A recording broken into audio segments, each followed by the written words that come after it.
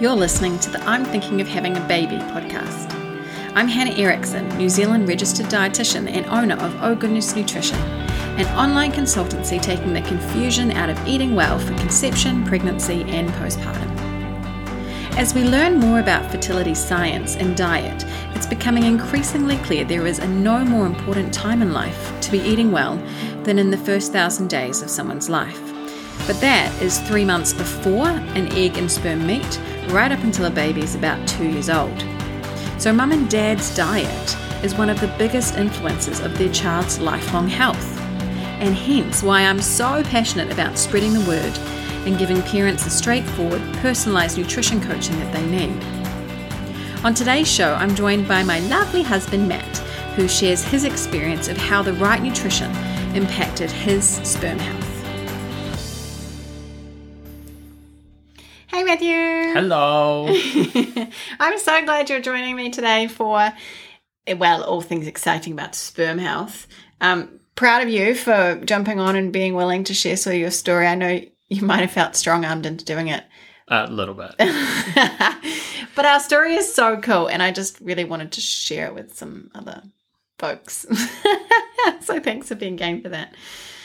In terms of questions, I thought I'd start with just asking you what led you to reaching out to your GP to get some sort of fertility test done in the first place.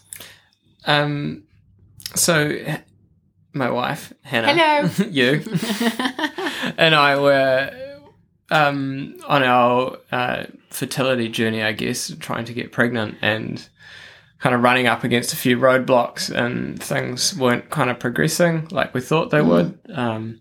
And Hannah had been to see her GP to get a checkup. And the suggestion was that I should also do the same. So I thought, okay, well, we'll go meet with my GP. And who you didn't actually have at that time? You didn't have a GP? No, I didn't actually. It was a new GP to me because of the new area that we live in. So yeah, I had to go set that up and organise a meet-up with him. Wow. So you did that. And what kind of tests or assessments did he do on you? We just had a general chat about my health and well-being, whether I was stressed and what my diet was like, which I informed him that I was married to a dietitian, and he laughed and assumed that I was eating well.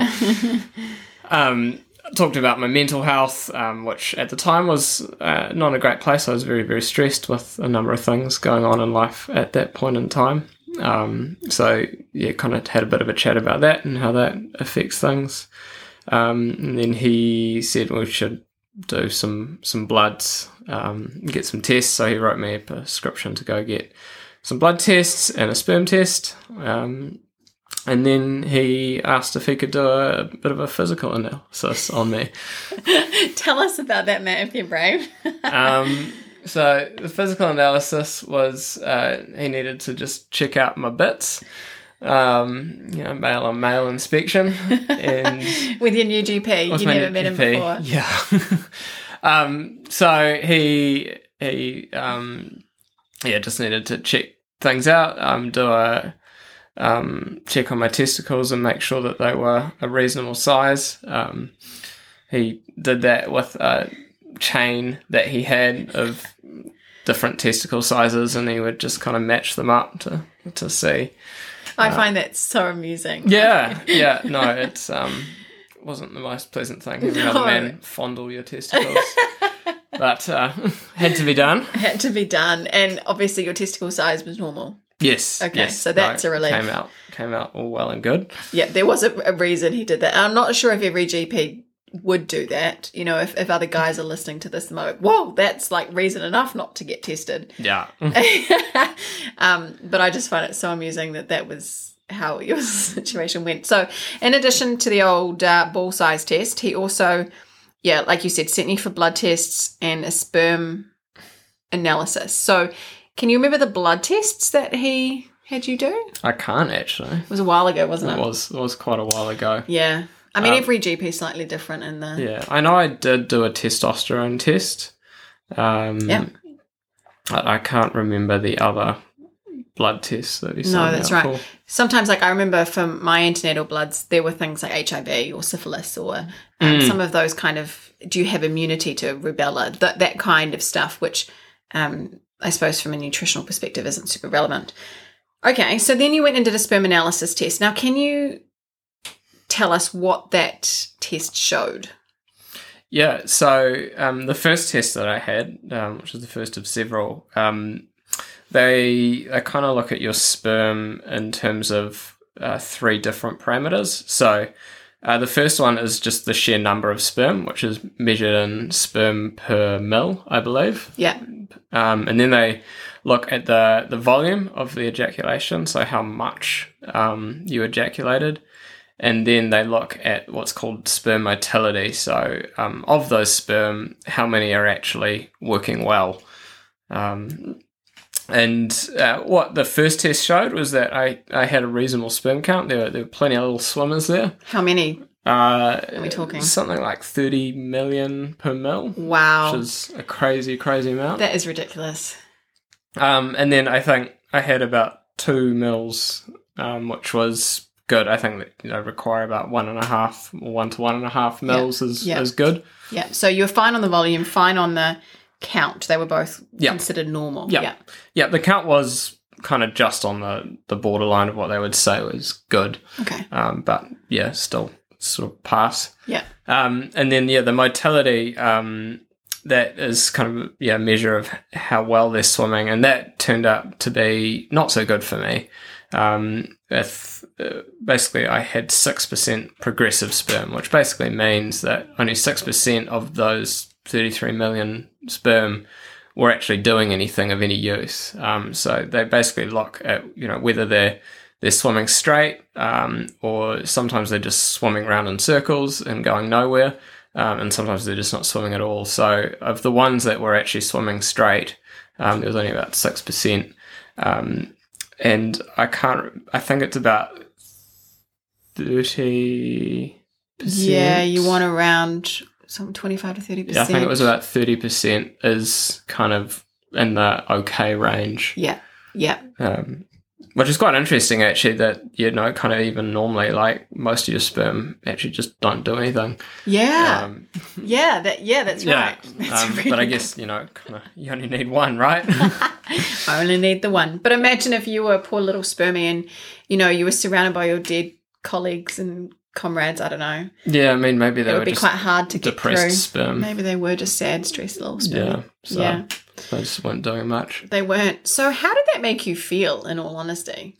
I was a bit gutted, really. You never kind of want to feel like you're part to blame or you are to blame. And I think blame was probably not the right thing to associate with it. And kind of on reflection, I think we both learned that actually what was important is that we actually just had some knowledge around what we were both dealing with. And then it kind of means it puts you on the path of saying, well, what can we actually do about it? So I did find it a little bit stressful because it did mean that there was a big responsibility on me to try and see if there was anything I can do. But yeah, also meant that, hey, I could actually try and find some solutions to try and help with that. Yeah. If we backtrack just a smidgen, what sorts of dietary changes had your wife already had you do?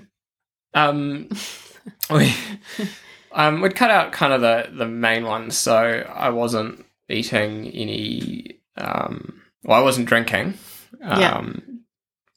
That was probably the main one. That alcohol. Had cut out at that point. Yeah. You weren't smoking. You wasn't smoking.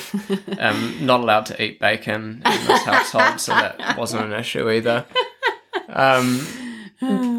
So I think that the big one for me was just kind of cutting out alcohol entirely, especially for those first few months while we were still trying.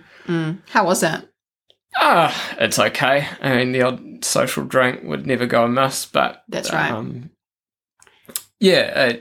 Just sometimes that's what you got to do for a season.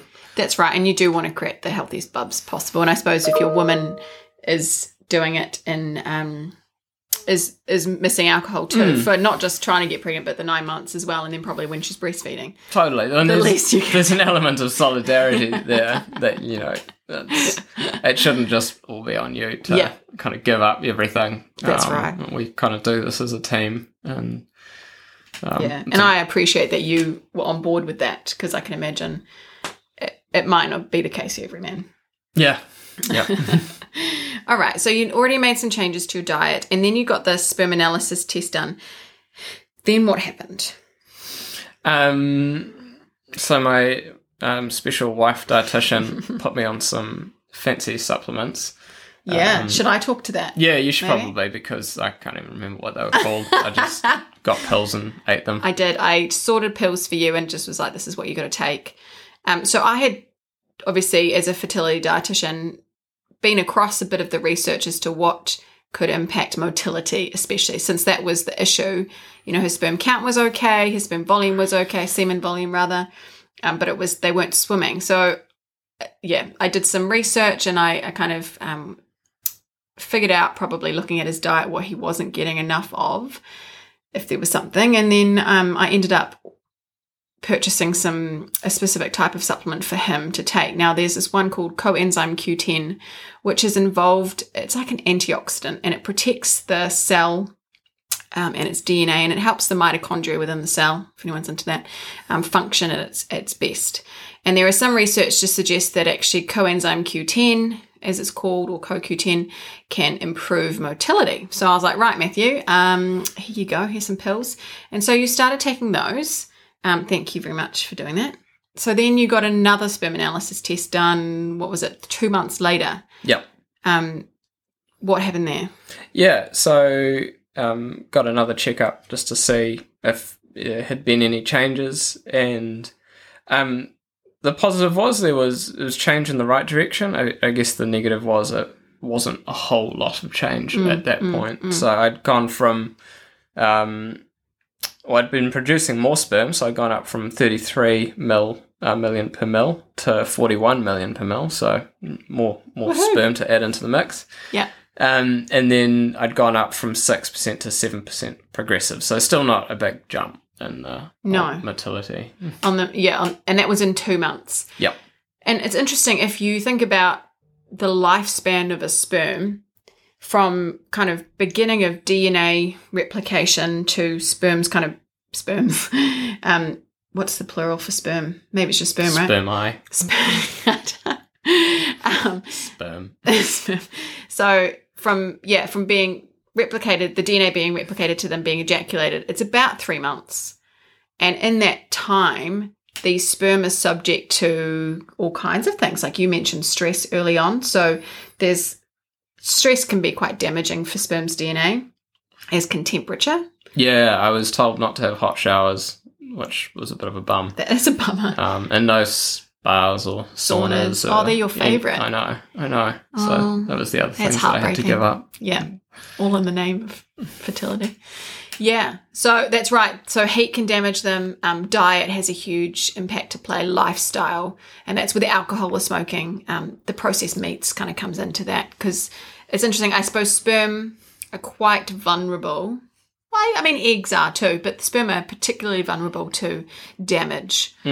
So, okay, so knowing that it's about a 3-month journey for these spermies, we got you tested 4 months later. Yes. So you got tested in March, and then we tested you again pretty much, exactly 4 months later. And I'll tell you the reason we got you tested again. Yeah. Why was that? Why was it? Because we were pregnant. What a surprise. What? And so we thought, right, well, something happened. Let's get a sperm test to just see what changed then. So within those 4 months, Matt, why don't you tell us the results? Yeah, because we got pregnant, and I guess more thinking about potentially the future as well, and just saying, hey, what has changed here? Is there anything that we can learn in case, we do this again? Yeah. And so I went and got another sperm test, and the results of that were actually quite incredible. So the count had gone up drastically. So there's now 105 million per mil. So heaps and heaps of swimmers. But the big part of it was the 19% were now progressive. So still sort of under the recommended amount, but probably because there were so many more sperm there and more of them were swimming, there was, I guess, just, it's all about increasing odds, right? Correct. So, there's just more chances that one sperm would make it. And it did. And it was just so cool. And I love our story because yes, as a dietitian, anything that sort of shows that diet can make a huge difference is awesome. But just the way that a simple supplement, in this case it was CoQ10, and obviously it wasn't just a willy-nilly, and I don't go out recommending everyone jumps on that, it was a case-by-case sort of thing, but just in a short span of time, within those, 4 months, so giving it another generation of sperm to come along, it really made such a tremendous difference, and I just think that is so neat. And then we were able to conceive. And I mean, it wasn't just all on Matt either. I had ovulatory issues too. And so I was working on getting mine sort of sorted, but the two couldn't have happened, I don't think, without each other, and there was a point in time I remember in our conception journey where it kind of hit us how small the odds were that we were going to get pregnant. And that was quite disappointing. But then on the outside to come in and see the massive changes that happened, and it's so tangible. You got a test and you can see how much you improved. Yeah, because I don't know if the stress actually did decrease a whole lot over that period of time. I was still carrying a lot of that. So really the only big things that did change in my life were diet. That supplement. It was noticeable that over that journey that there was a difference there. So cool. I honestly appreciate you braving it, coming on and chatting about your balls and sperm. You're welcome. To all the other men out there, it's not too bad. And now you're about to be a daddy, so it's very, very cool. Now it's about you.